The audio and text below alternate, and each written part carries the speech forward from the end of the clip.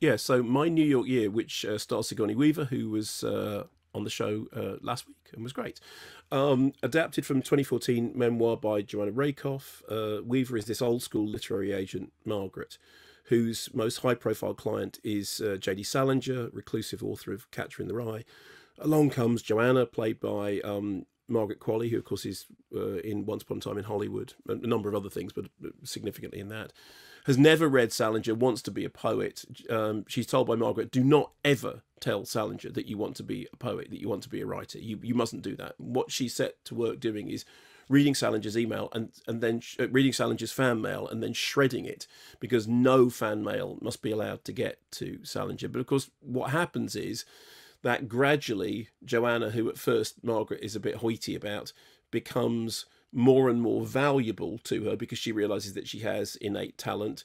Meanwhile, J.D. Salinger is encouraging her on the phone to become the writer that she wants to be. And then she's called into the office to ask how to deal with a new book by Judy Blume that Margaret doesn't really know what to do with. Here's a clip. Well, I like it. really? But what do you make of it? I'm not sure what you mean. Well, it's not a kid's book, is it? No, no. It's about kids for grown-ups. It's about female friendship. But will adults buy a book about kids? Can I sell it? Lots of books have child protagonists. Oliver Twist. This is not Oliver Twist. But you would buy it. I would. Many people would. There's the nostalgia factor. You know, my entire generation grew up on Judy Blume. Maybe. Definitely.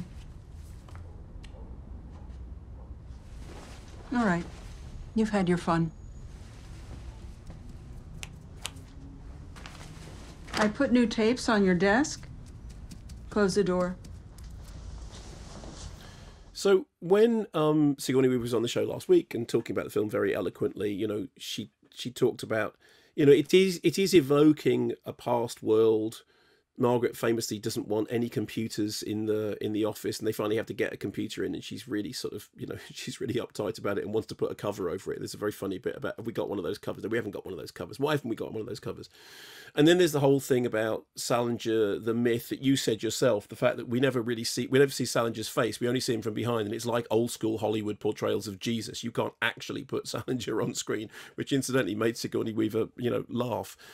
It's an odd little film. It is rather twee, despite the fact that it's based on a real life story.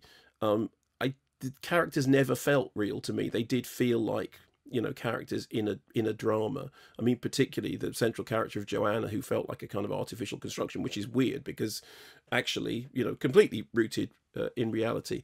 That said, I think Sigourney Weaver is having fun with that kind of grande dame role, and she does do the withering look stuff really well.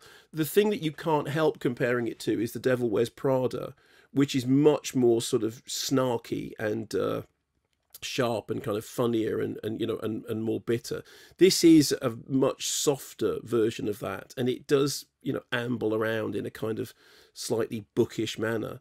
But then I don't know, maybe that's the right.